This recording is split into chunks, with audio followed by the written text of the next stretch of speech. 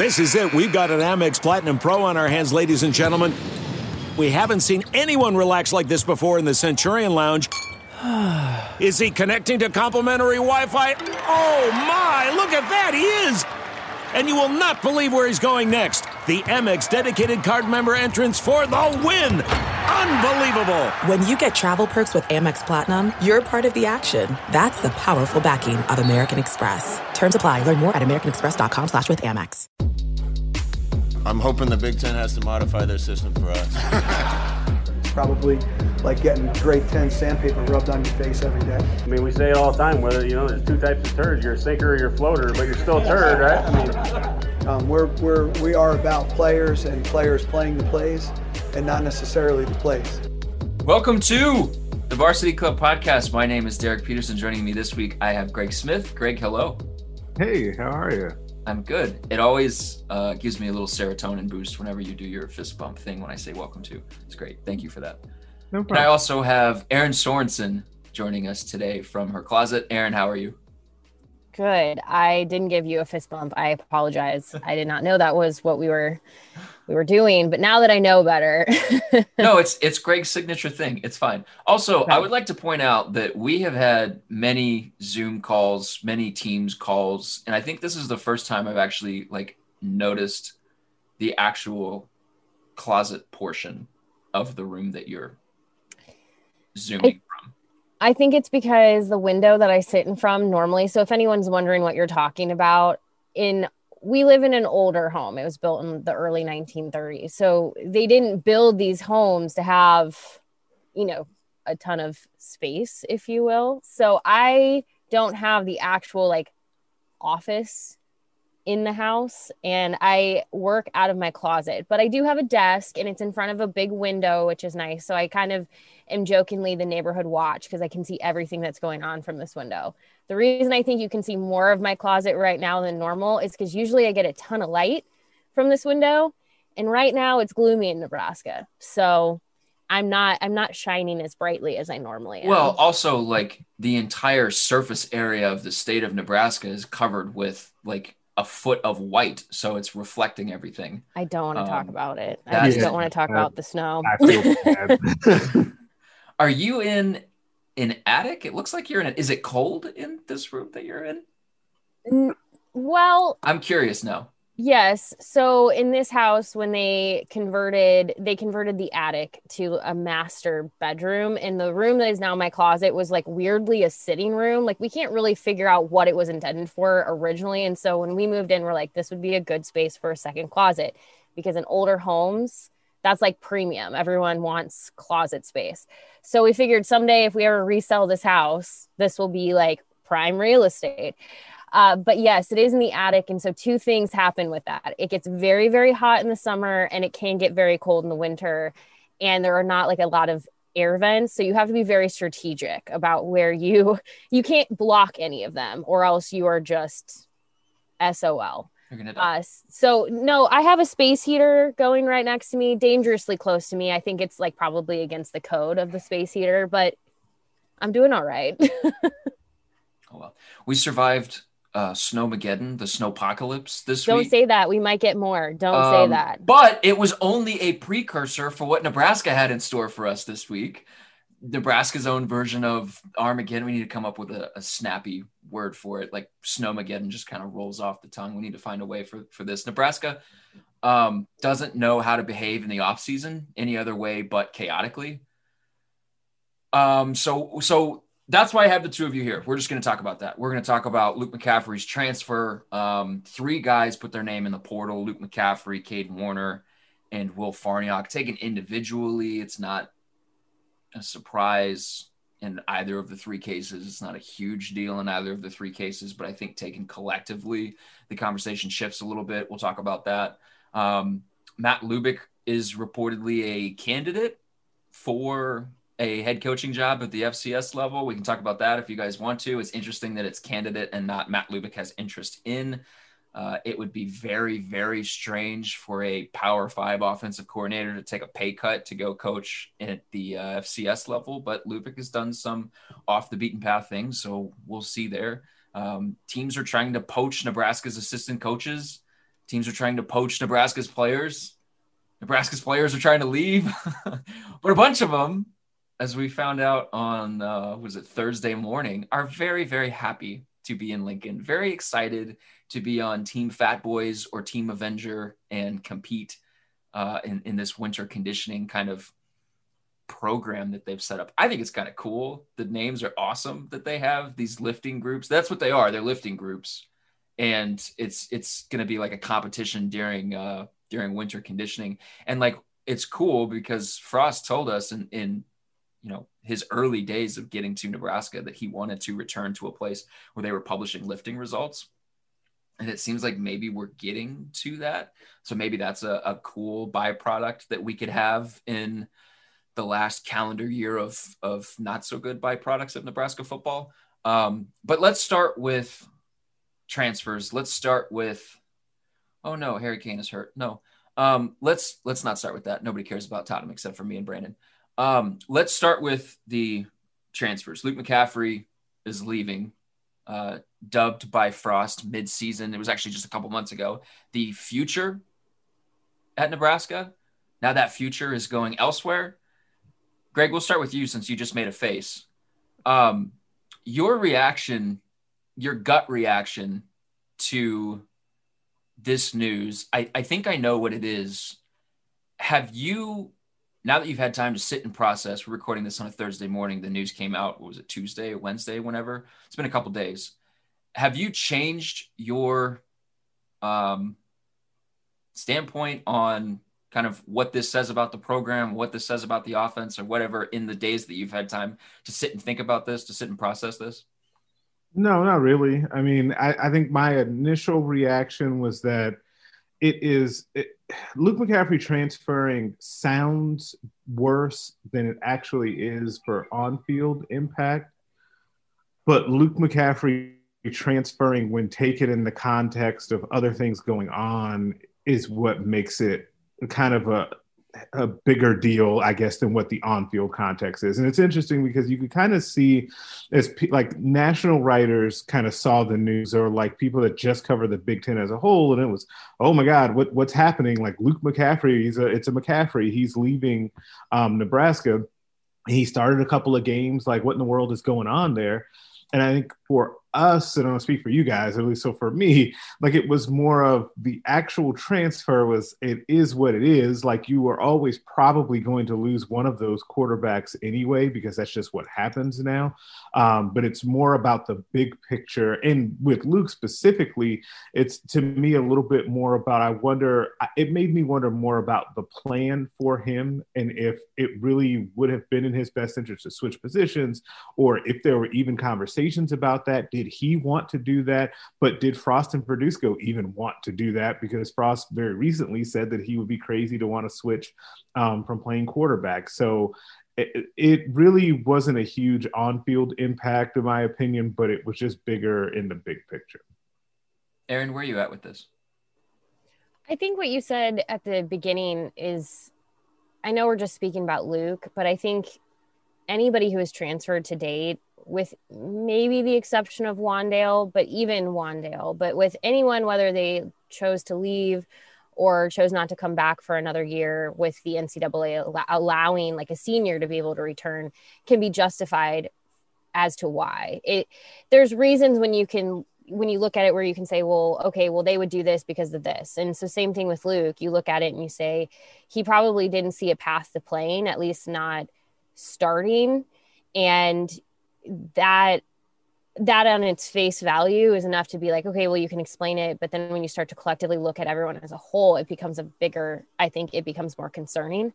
In the case of Luke, though, specifically, like I said, I don't think he probably saw that path to playing. And so it made sense to me why he might look elsewhere. I think for myself, and I'm not saying that this would have necessarily changed anything for Nebraska, but when you spend time saying somebody is the future and you bench your starter and you put him in and play him until things don't go well, and then you pull him back out and put your starter back in place, I'm not saying that like I have the answer, because if I did, I would be, a head football coach right now. But I do think there is probably some level of questioning about why certain decisions were made.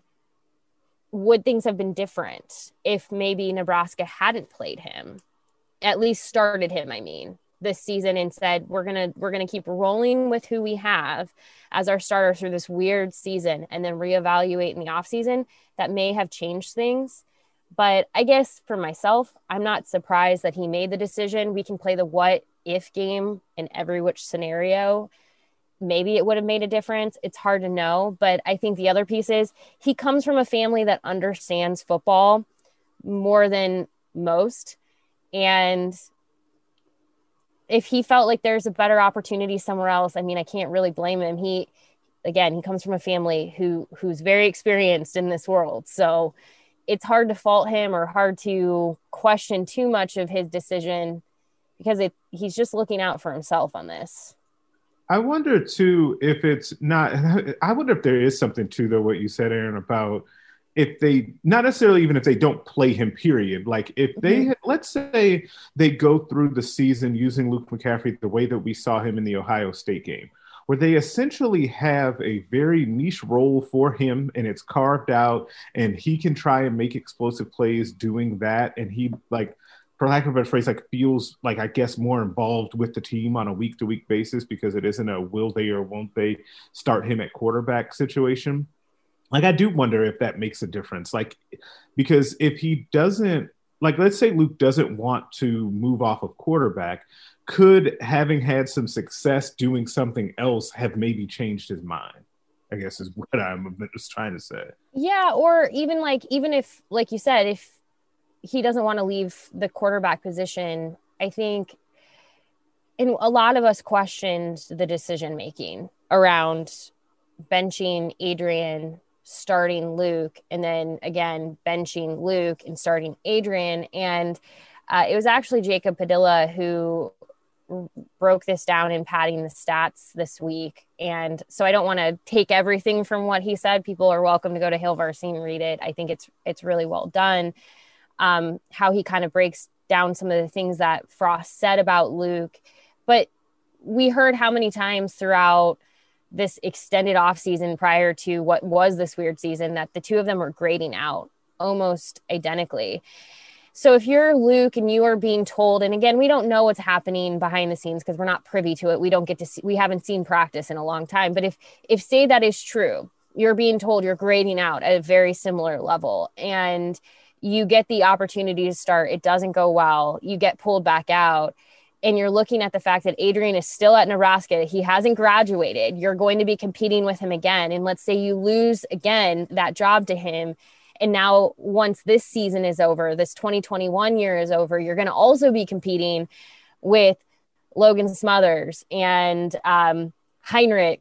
You're going to be competing with more guys behind you. And then on top of it, Adrian could technically stick around for even longer because the NCAA has made that to be the case. Like, he's kind of getting, in my opinion, pigeonholed into a spot where I could see him saying, there's really no pathway forward for me here. And like I said, I can't promise that if things had been different in 2020 that he would have stuck around, but I do think it complicated it. I do think it made him probably see the reality of his situation more clear. I think it was much more clear for him than if he had been just the pure backup all season. I think it changed things much quicker for him. And again, when you have a family that understands this too, you can go to a number of people and say, hey, this is what I'm thinking. Is this what you see too? And you have people who understand how this whole system works. So it makes a lot of sense to me why Luke would leave. Yeah, there are so many tentacles to this thing. And you guys have brought up like 7 or 8 different tangents that we could go down, that I want to go down, that I wanted to kind of flow towards, but it's like there are so many different ways that you can talk about this. The interesting thing, Aaron, you just brought up the NCAA eligibility freeze. When that happened, it was pretty much, you could pretty much guarantee that one of Nebraska's quarterbacks was going to leave. And when you say that Luke gets pigeonholed, 2 years ago, with the way that they were recruiting quarterbacks, you have Adrian, you have Luke, now you have Logan. How does it work out if Adrian is a 4-year starter? Because we were talking about if Adrian leaves, if he has a great sophomore season and then he has a good junior season, and then he can leave and go to the NFL, and then you're fine. You don't have to sit, what would it be, a third-year sophomore behind a senior and Adrian Martinez in next season. That didn't happen. And then the NCAA froze eligibility. And so on campus, not right now because he's not with the team. But if he'd stayed, you would have 3 guys who are freshmen by eligibility in the quarterback room on campus. Would they recruit another guy in the next cycle? Greg, you can probably answer that question. I don't know. Yes. But yes. Okay. So your numbers just immediately get weird, get wonky. And like with the eligibility freeze, if you're going to add 25 guys in your recruiting cycle, you're going to bring back some of your seniors. You have to have attrition somewhere. Guys are going to have to leave. So like, you could see guys were going to leave. It wasn't going to be a thing where every single player was going to come back and it was going to be all hunky dory and everybody was going to just run it back. Like there were guys that were going to have to leave. And so from that standpoint, I don't think anybody was surprised by Luke saying, yeah, I'm going to go someplace else because, and I don't want to speak to his motivations. I reached out to him. I asked if he wanted to provide any input on or provide any kind of clarity on what his decision-making was. I haven't heard back from him. So I don't necessarily want to speculate on what it was, but like, if you could certainly see a situation where he didn't feel like there was a path to playing. You could certainly see a situation where they wanted him to do something else and he didn't want to do that thing. And Greg, your point about roles is the thing that I keep coming back to in all of this. When you talk about the guys that have left on the offensive side of the ball, so many of them, I think, and I know you have to take everything on an individual basis, but so many of them, I think, can be lumped into one category of role clarity. Do you guys know what they're going to be in a game plan on a Saturday? Do they know that on Monday? Like, do they know that they're going to be part of the game plan on Saturday? Do they know that they're going to touch the football on Saturday? Last season, you could maybe say, excluding the quarterback because the quarterback has to touch the ball, but you could maybe say like Wandale was the only guy that could pencil in what his touches were going to be and nobody else could do that. That's hard. And maybe you think that's an issue. Do you think that they need to firmly clarify roles for some of their skill position talent? Greg? Yes, because for a number of reasons. One, I think that it does, like in the short term, it keeps guys engaged because they kind of know what to expect and or at least what they can hope to expect in a game. Like things can go sideways to the good or to the bad, and you just never know, right? And people understand that. You can chalk that up. But long term, it also becomes a development situation too, because you want to be able to say to the next kid, hey, we were able to, I'm trying to think off the top of my head of a good example of this because we may not have one on offense, where you say to a kid like a running back, if it had been what we thought it was going to be with Dedrick Mills, let's just say, that you can say, hey, Gabe Ervin, who's coming in, what you saw from Dedrick Mills and how that went from him, that's how we want this thing to go for you. Maybe the best one they have right now is kind of Austin Allen and his development, to where you can go to a couple of the tight ends that have been brought in from the 2021 group, 2 of which are on campus now, and say, hey, he worked and did X, Y, and Z and figured out what he needed to do to get on the field. Here's a blueprint for you to follow, because you need to be able to do that if you're going to be able to replicate that type of success and really build for the long term. So yeah, it would be a really big deal if they could get that figured out. And the biggest area that you can point to and say they don't have that is wide receiver, where you look at a guy like Darian Chase leaves after a year because maybe he just didn't know what he was going to have, which is justifiable considering the usage that he had in his first year. Marcus Fleming catches 5 passes for 75 yards against Northwestern and then doesn't get targeted again, and he leaves. So from that standpoint, I think role clarity could go a long way towards maybe helping some of this. One thing that's been a huge talking point this week is, well, Nebraska's not alone in this. Everybody's dealing with transfers. Everybody has guys that are leaving, which is true. Transfer portal is huge, and at an unprecedented level. All of that is true. But Nebraska's had, since August 1st of 2018, so this excludes guys who jumped ship immediately after Frost was hired. This is just as far back as the transfer portal tracker on 247 goes. Since August 1st of 2018, 44 Nebraska players have gone into the portal and not come back to Lincoln. 24 of those players were offensive guys. 19 of them have come in the last 2 years. So just from a roster management standpoint, those are big numbers. It's hard.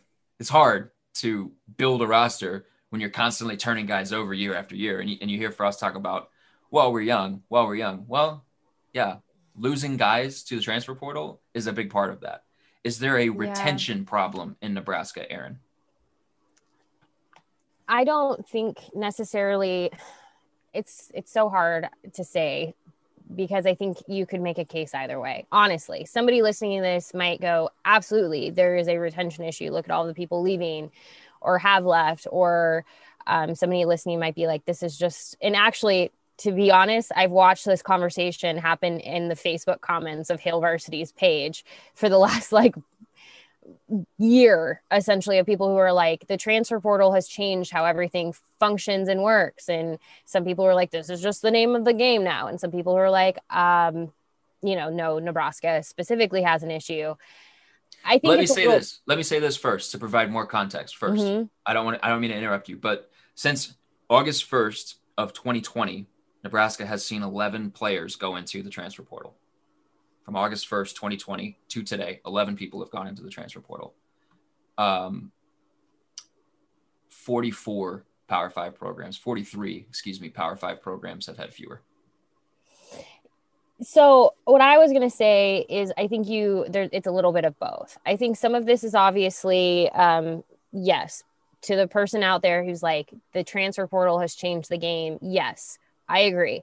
Yes, the 2020 season and how weird and dumb the whole thing was changed the game a bit. Yep. I also believe that the NCAA giving that extra year of free eligibility changed the transfer, changed how players are transferring. But with Nebraska, I do think, and this is what we were kind of saying already, when you look at the number, you can make an individual case why any of these players would transfer and it make sense. But when you look at the sheer volume, that's where the concern level starts to come, because why are so many? I mean, and you start to look at, okay, just on the day. So no, we'll include Wandale. So when you look at Wandale, Luke, Will Farniak, and Cade Warner, you have the face of the program who is paraded everywhere as being the face. He was put on a stage when they announced the Go Big whatever project for the new football facility or new athletic facility. It's a football facility. You can call it what it is. Well, the other people are renters. You said it, not me. No, then you have the future being Luke, which I know you said we heard it a couple of months ago. We recently heard it. He said it just a couple of short weeks ago when speaking with somebody, that Luke was the future. We have a brother of a captain who comes from a football pedigree family, is the youngest of 4. So that is kind of a little bit alarming. And then you have a captain who we heard all of this about, the hard work he'd put in. He deserved the scholarship he earned. He had been a walk-on. And when you start to look at these, it's not even the number, but it's starting to look at, this is a very concerning trend of why would the last time a captain transferred from Nebraska while they still had eligibility was Joe Daly in 2004. It's not like captains are transferring every day. So yeah, I get it. He was a walk-on wide receiver who worked his way to earning a scholarship and didn't have a significant amount of playing time in 2020. So it's really, from that perspective, not that big of a deal. But I do think Nebraska has an issue here when you have a captain for what, the first time in 17 years choosing to transfer. Like, that's not nothing. Let's just put it that way. It's not nothing. There's something to be said about why. And it seems like it's plaguing especially a lot of the offense. It is plaguing the offensive side of the ball, because as we saw, a lot of defensive players are wanting to come back. Yeah, part of that is which side of the football is more fun to play on right now. Like that's part of what it is. And Frost has told people that he doesn't buy into the narrative that the defense is further along than the offense. I would argue that it's not really a narrative, but I know somebody like our editor Brandon Vogel would even disagree with that. So you can kind of go both ways. But so I think the example that's been used to kind of justify Nebraska not being a weirdo in all of this is Northwestern. There's been a handful of people that have just blindly pointed to Northwestern and said, look, they have however many guys that are in the transfer portal. Let me pull my list back up. I think it's 7 or 8. 7 guys are in the transfer portal from Northwestern. 6 of them are grad transfers. 6 of them are immediately eligible players. But Northwestern is kind of held up as look, this team was really good and they're still getting hit with transfers. Cool. Ohio State played for a national title and has 1 player currently in the transfer portal. Indiana, who was the second best team in the Big Ten, has 3. Wisconsin, who is perennially one of the best teams in the Big Ten West, has 3. Purdue has 3. Clemson has 4. 3 of them are grad transfers. Alabama has 4. Sometimes when you're just good, when it's fun to play for your football team, players want to play for your football team. And I think there's a little bit to that on the defensive side of the ball. Like, guys like playing for Eric Chenander. He gets them on the field. They're developing. Guys like playing for Mike Dawson, Tony Tuioti, Travis Fisher. There is a track record of development on that side of the ball. And you can look at a guy like Lamar Jackson, who this staff inherited, made it work with him, and now he's a starting cornerback in the NFL. So I think there's something to that, and that's not to absolve the offense. But no, and I do want to just throw this caveat, because we did talk about this in the mailbag. Sorry, I just have to throw this little asterisk in there, because I did say this in the mailbag. Yes, to the person who's like, well, the offense just sort of, not Nebraska specific, but offenses tend to lead to more transfers just because it's just like the name of the game.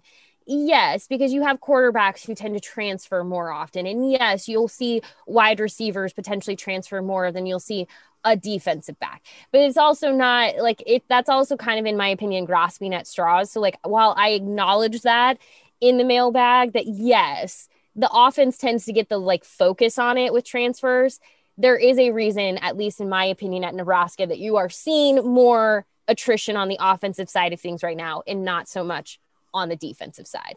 And it's for everything you just laid out. It's also, I pointed this out in the Scoring the Huskers defensive backs portion of the series that just ran Thursday morning on HailVarsity.com. For the defensive backs, the 4 starters played the lion's share of snaps. They played 3 guys were over 500 snaps, and then Cam Taylor-Britt was close to 500. And then 5th was Quentin Newsome, who was around 140. Miles Farmer had 80 something. He got hurt in Purdue, so we missed a couple of games, but a game and a half worth of snaps for the number 6 DB in the room. So it's not like there's huge rotation with the defensive backs, but those guys are retaining. I think the biggest issue when you talk about Nebraska lose, well, let's go here. Greg, I haven't gone to you in a hot minute. Do you think there's a retention issue? Yes, but I think that it's, like Aaron said, it's kind of tricky because you can paint it either way if you really want to, but I would lean yes. And for a lot of the reasons that she laid out. And I think that part of it, though, and I keep coming back to what we've already talked about a little bit about the kind of the plan for guys offensively, because I can just see guys on offense getting frustrated. And even if you just think about the recent 3, in kind of each of their situations as you take them individually. We covered Luke and kind of how he could get there, but Cade Warner, you could also see how he could get there. And while if he's being held up as it's kind of the shiny example of the walk-on who earned a scholarship, who then worked his way into a captain and has the respect of his teammates, but then kind of sees his playing time disappear, whether or not you think that other guys should have been playing over him or not, like now he has to look up and say, well, if it's not happening for me while I'm a captain and I'm a model teammate on the field, then when is it going to happen for me? If you look at Will Farniok and you say, okay, I was really the only other center on the roster, and when Cam Jurgens either was injured or was just kind of snapping the ball erratically, I guess I should say, then they didn't go to me, and it didn't really feel like Will Farniok was ever really in the discussion to be gone to. And so I could see from his perspective, okay, it doesn't really feel like I'm just going to get a shot. And that may be like earned or not earned, what happened with those guys playing time. But at the same time, you can understand why they would then want to seek other opportunities to be able to play. But on the flip side, you also have to be able to acknowledge that the amount of attrition that Nebraska has had, especially on the offensive side of the ball, is not normal, and something needs to be addressed there. Yeah, I think, and I tweeted this on Tuesday or whenever it was, like I always try to remember, like, just because a guy wants to play, it doesn't make him selfish. Like, guys want to play. They don't want to just sit on the bench. They came to school for. Yeah, they want to play. So if Cade Warner is going to go to, and a lot of people point to Nebraska transfers going to smaller schools that aren't Power 5 schools. I mean, okay, but if Cade Warner is going to go to a smaller school and he's going to play a bunch, and he's happy, then good for him. Like, I'm all for that. I'm all for guys being happy playing football. That's the point of playing football. I think the bigger issue is with the way that guys are, and I don't want to say evaluated, the way guys are talked about. Like, I was well before the season as a staff, we talked about, like, okay, what is the wide receiver room going to look like? And the way Cade Warner has been spoken about since really Frost got to Lincoln was that he was a leader in their wide receiver room and a guy they wanted on the field. For whatever reasons X, Y, Z, they wanted him on the field. And in the offseason, we had arguments about, okay, well, what is that going to translate to in terms of his numbers? Is he going to be their third leading receiver? Is he going to be their fourth leading receiver? And I remember having an argument with Jacob. It was not an argument. It was a polite argument, a debate back and forth with Jacob Padilla, that I didn't think Cade Warner was going to be like the fourth leading receiver just amongst the wide receivers, because I just thought they had better options. And, we get into the preseason and fall camp, and I'm seduced a little bit by Cade Warner and the mustache and everything that's said about him. And, the whiteboard meetings that he has with guys watching Monday Night Football and all that other stuff. All that stuff's great. Coach on the field, you want that stuff. But it's the way that guys are talked about, and then it doesn't translate to the field on Saturdays, that you start to question, is there a problem here with identification? And so this leads us naturally back to Luke, who Frost said time and time again, and he doubled down on this, that Luke was the future at quarterback, that whenever Adrian was done, that Luke McCaffrey had Frost's full trust, confidence with running the offense. He talked about it in the preseason, where he said he made a point of illustrating for us, and we don't get to see practice, so we just have to take his word for it, that this was not a situation where they had two bad guys. This was a situation where they had two good quarterbacks pushing each other day in and day out. That it wasn't like it was before, where Adrian could just rest on his laurels and go into the season as a starter, that Luke McCaffrey was legitimately pushing him. And then during the season, all we heard was that they played well in practice. I didn't see this coming on Saturdays. They played well in practice. We graded them. They were dead even. And he talked about Adrian getting the starting job just because Adrian had more experience, but both guys could have started. Luke McCaffrey this season had 6 interceptions and 76 pass attempts. So according to Sports Reference, he is one of only 33 quarterbacks since 2000 to have 6 or more interceptions on fewer than 80 passes. He's also one of only 13 Power 5 quarterbacks to do that. And I know like 2000 probably seems close for certain people, but like that averages out to about 1.6 guys a year. That's not company you want to be in. Nebraska, as a passing team, and I had these numbers pulled up, is one of only 4 Power 5 programs plus Notre Dame to throw 5 touchdowns or fewer in a season and throw 9 interceptions or more in a season. The passing game was not good. It was not good. Adrian Martinez was better as the year went on, but they had no vertical deep threat, and it hamstrung everything else that they tried to do. They were, they juiced the numbers a little bit with the quarterback run. They were good on standard downs. We could get into all of that. But when Luke McCaffrey was operating the offense as the year went on, I think a lot of people could look at it and say, yeah, this isn't working. But we continue to hear Luke McCaffrey's the future. I trust Luke McCaffrey. I have confidence in Luke McCaffrey. Luke McCaffrey is going to be a good quarterback. Is there an issue right now with this offensive staff, or Frost in particular, being able to properly identify and utilize the talent that he has?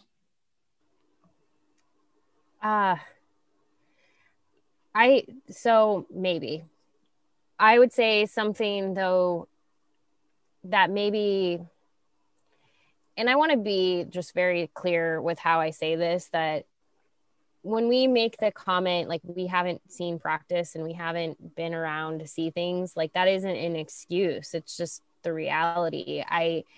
It's hard to speak on something that we have to essentially take someone's word for, because we're not getting to see or be a part or be around. I mean, even just like those little details, like take when we would stand outside of the practice facility and waiting for the opportunity to interview people. Even those little moments share a lot, and we haven't had those in a very long time. My question would be, is the talent is it not so much that they're struggling to identify the talent, but that they're not in agreement in some way over that talent? And what I mean by that is, we know that Matt Lubick and Scott Frost share play calling duties. And by share play calling duties, I would say it's basically more or less, how many times we've heard it? Like Verduzco, for instance, he's the king of letting us know that like Frost is the head guy. Like what he says goes. So yes, while we hear about them sharing, I do think a lot like falls on Frost to make that decision of, well, who's starting, who's doing this, and this. So my question is, specifically with quarterbacks, what happens if Verduzco, Lubick, and Frost are not in agreement? So let's say Lubick and Verduzco are the two that are saying, we need to roll with this guy, and here's why, blah, blah, blah, blah, blah. And Frost is saying, that's great, but I want to roll with this guy. We don't know what those conversations are like. We don't, and we wouldn't even if we saw practice, to be fair. You'd have to still take someone's word for it. Do we, though? I feel like they've hinted at it. I feel like Mario has hinted at this. And Frost, when he talked to the newspaper, said that he has veto power over Lubick when he doesn't necessarily agree with the call or like a call late in the game. He has veto power. Do we know that Frost can just override?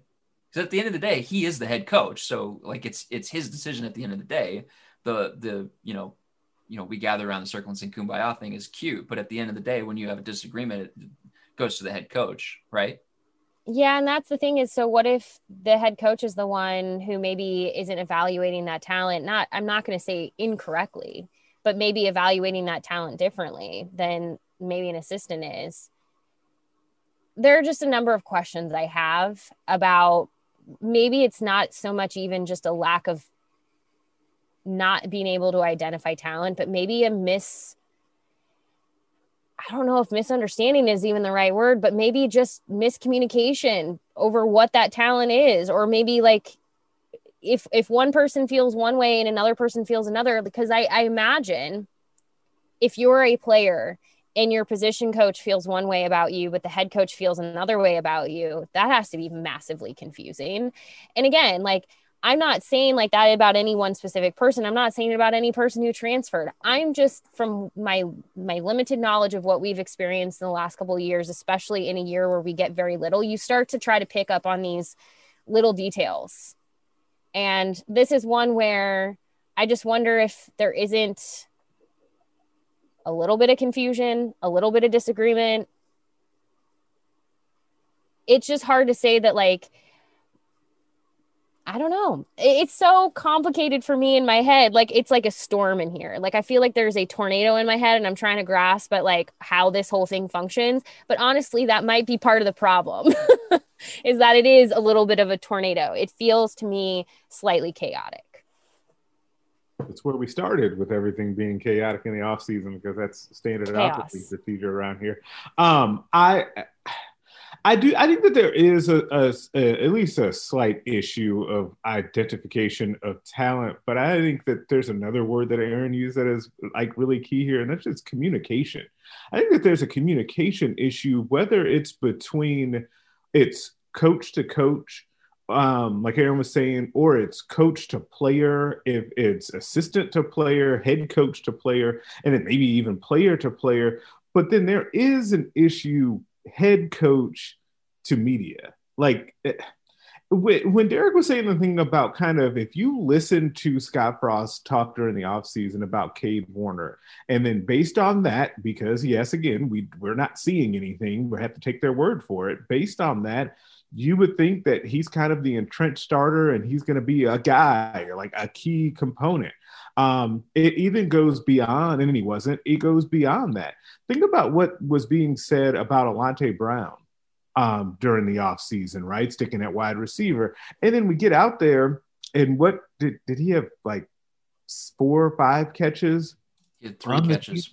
There we go. And I take it one step further. Think about what they said about Miles Jones.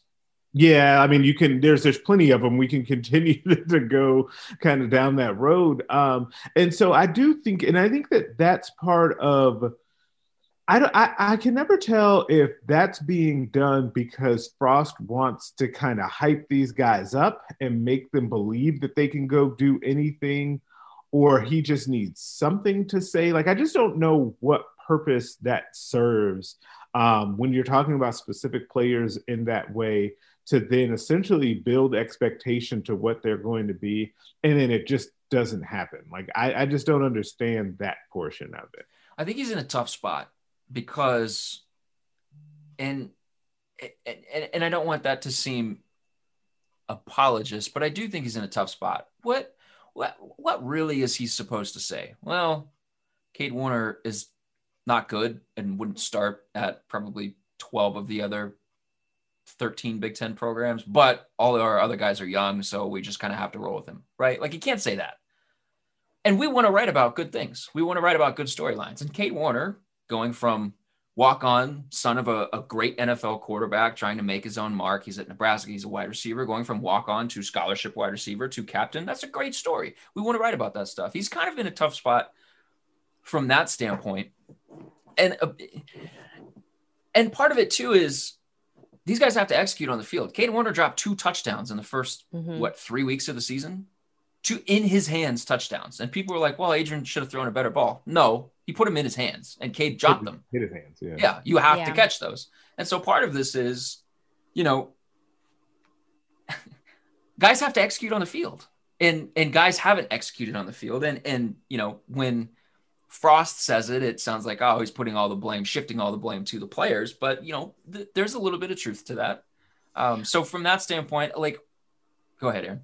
I was just going to say, I think a little bit of it, I agree with you 100%. What else is he supposed to say? And I think that's part of being a coach, is you say things that sometimes are maybe a little bit like not necessarily a lie, or maybe not necessarily, not the truth, but are a little bit like rosy, because that you're not going to like go throw somebody under the bus unless you need to. I think a little bit of it is okay.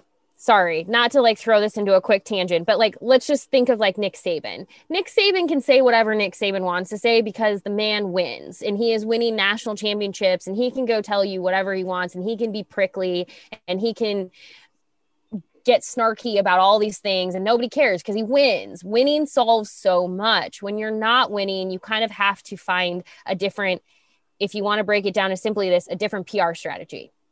And so if you're Frost and you're thinking like, well, I can't talk a kid up because if I talk a kid up and he leaves, then everyone's going to hold it against me. I honestly think a little of it is just shifting how things are said. In my opinion, it is not going and throwing Cade under the bus. It's not going and being like, who cares? He's a walk-on. I don't care. Not doing something like that. But instead of maybe, for instance, with Luke, calling him the future, saying we're really excited about the future with Luke. We think he has a bright future. We are very excited about what he has in front of him. Instead of making him this thing, the future, don't give people this thing to hang on to. Just make it, we're excited. I think it's sometimes just tweaking the messaging where you're not throwing the kid under the bus, but you're also not putting the crown on his head just yet. That would be my 2 cents, my PR, little spin. I think there's a way to spin how things are said where you can still go feel rosy and good about what it is without necessarily giving too much away that comes back to potentially bite you in the ass later. Yeah, there's part of that. And I agree with a lot of what Greg said too. You brought up Nick Saban. Nick Saban's been around this for forever. He knows how to handle the media. He knows how to do that. Frost is a young coach, being guided a little bit by the way that he was treated. Maybe, I can't say this definitively, maybe being guided a little bit by the way that he was treated or what he observed when he was a player here. He's still a young coach. So if he's trying to figure out kind of the right way to do that, then that's completely understandable, completely justifiable. To Greg's point, though, and this is kind of what we're talking about to bring it back to Luke is no, you don't have to say he is the future. There's no doubt in my mind that he is the future. And yes, you can kind of sort of couch those. It's maybe more of an acknowledgement of what needs to be worked on. Or maybe more grounded comments would do better. Instead of, there's no doubt in my mind, Luke McCaffrey is the future. It's more of, yeah, we've seen stuff that he needs to improve on. What stuff? Technically speaking, what stuff? We don't really know what they're being taught. Would something like that help? I don't know. They don't want to give away state secrets, which is fine, but something like that. And then you get into a game and Luke McCaffrey comes in for 2 plays against Minnesota where Adrian has to step out. And he throws 2 passes. And he wasn't ready. He wasn't ready to throw those 2 passes. He's not ready to be a pass-first quarterback piloting a spread offense. He's just not ready for that. That's what we saw this season. But, you say he's the future for us. I've got confidence in him. I've got trust in him to lead our offense. And then he goes out and he looks like he is not ready for that. He is not that guy. Greg, where are you at with all this? I was thinking, actually, to Aaron's point about the PR strategy, essentially, of how to say things differently, I think is dead on. But I also wonder, though, in full fairness, to give Frost some credit, has he done that some with the way he talks about Adrian Martinez? So if you think about, I'm going to get the time wrong, 2 years ago, was it, when he said the thing about we've seen him do things that only the guy in Kansas City does? I think that was 2 years ago when he said that, to where now, Derek's face right now, whereas now he's like, I think he has a chance to, still be like an all-conference player or something like that.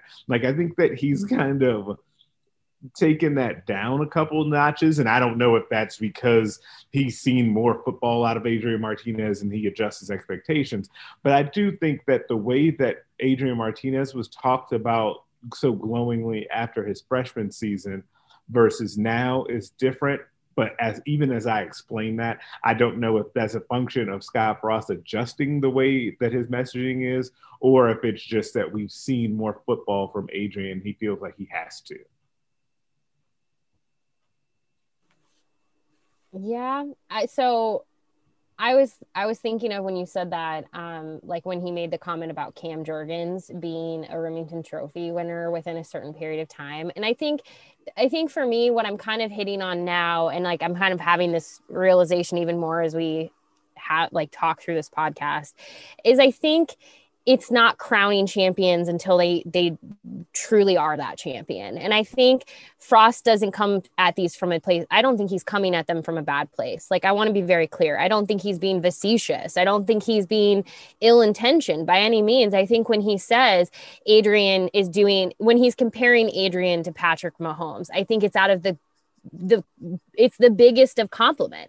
I think when he's saying Cam Jurgens has that potential to be a Remington Trophy winner, it's out of a place of like, it's an extreme compliment. Like, it's not out of a bad place, but I think maybe it's just toning those things down a little bit, because Adrian, you don't want to do that just so quickly, because then what ends up happening is people then are always going to remember that comment, or they're going to remember the Cam Jurgens comment. I think maybe it's just a little bit of, like I said, a shift in how things are spoken about, where it's like, you can still be glowing, you can still be excited about your guys without maybe placing the crown on their head just yet.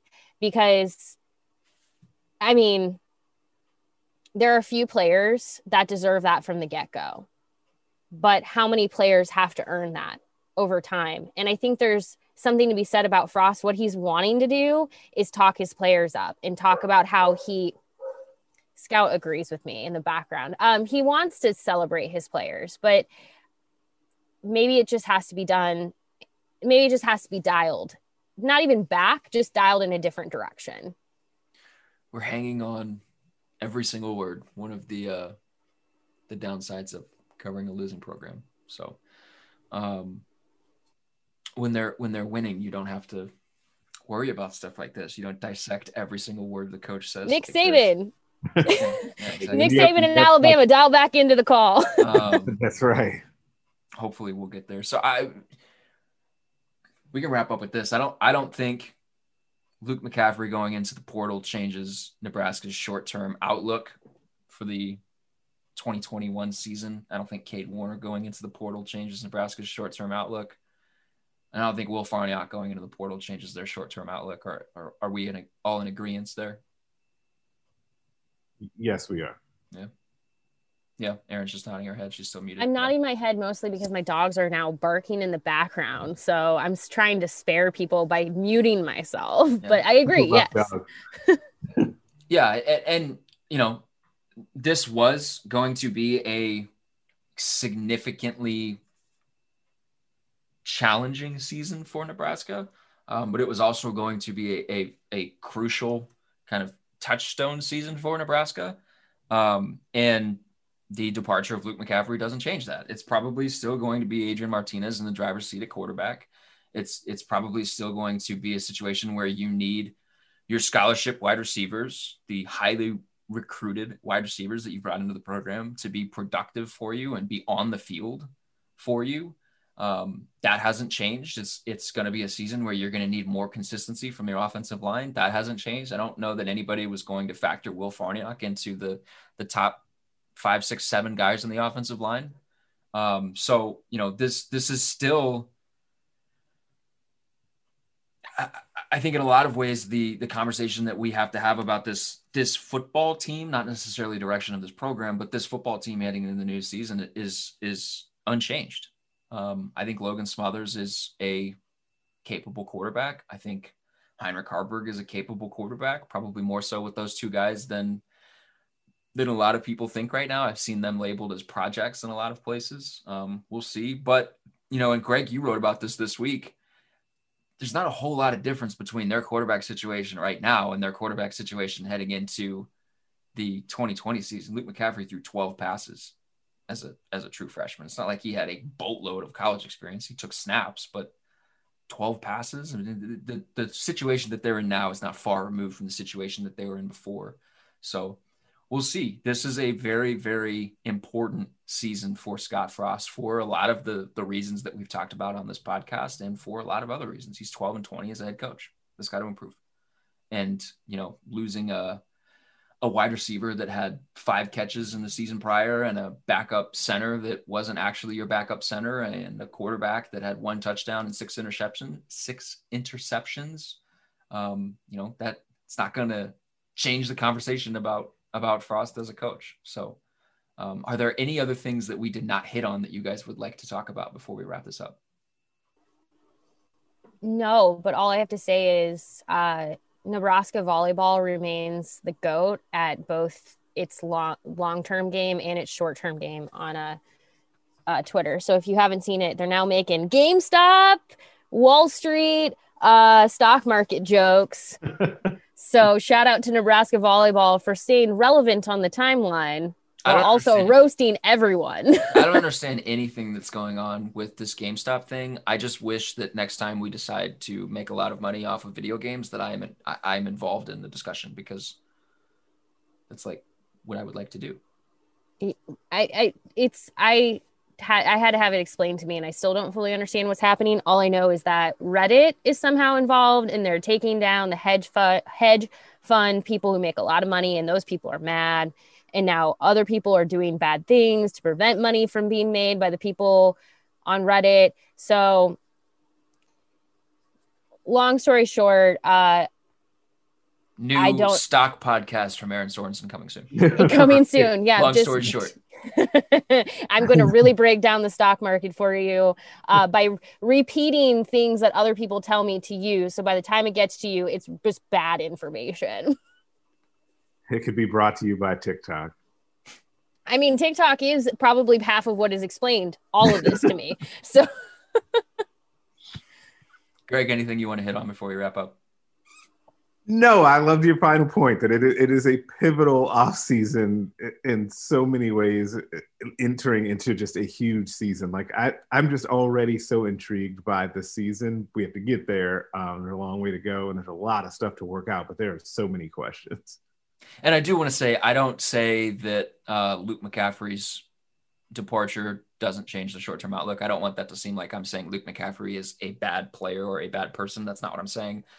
He's still very young. Like we said, he threw 12 passes 2 seasons ago, and he only threw 76 passes last year. He's got a lot of opportunity and time to get better. So we'll see. And here's the last thing. I will actually say something serious about football. Nebraska went on a joint effort today, whether it was intentional or not, seemed pretty planned, with players saying that the unity has never been better, that they believe this offseason and everything ahead of them has never been better, never been stronger. Words mean so much. It's time for them to show up. So when we talk about,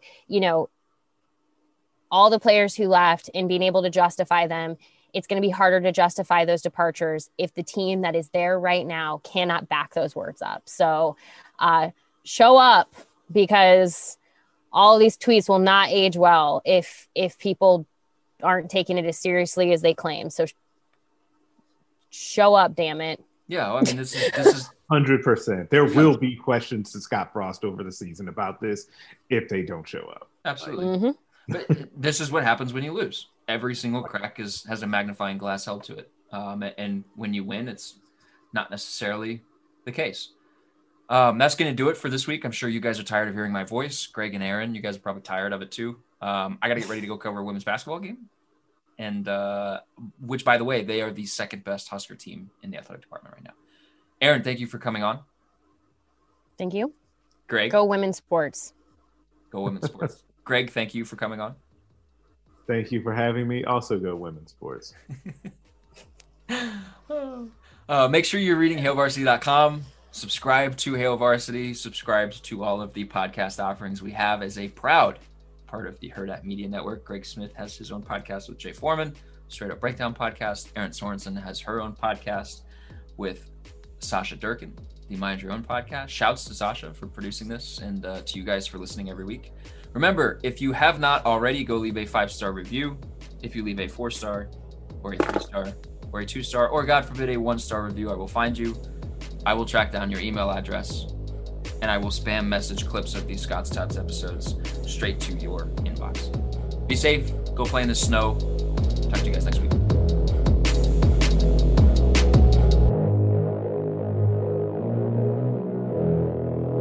A Hurrdat Media Production.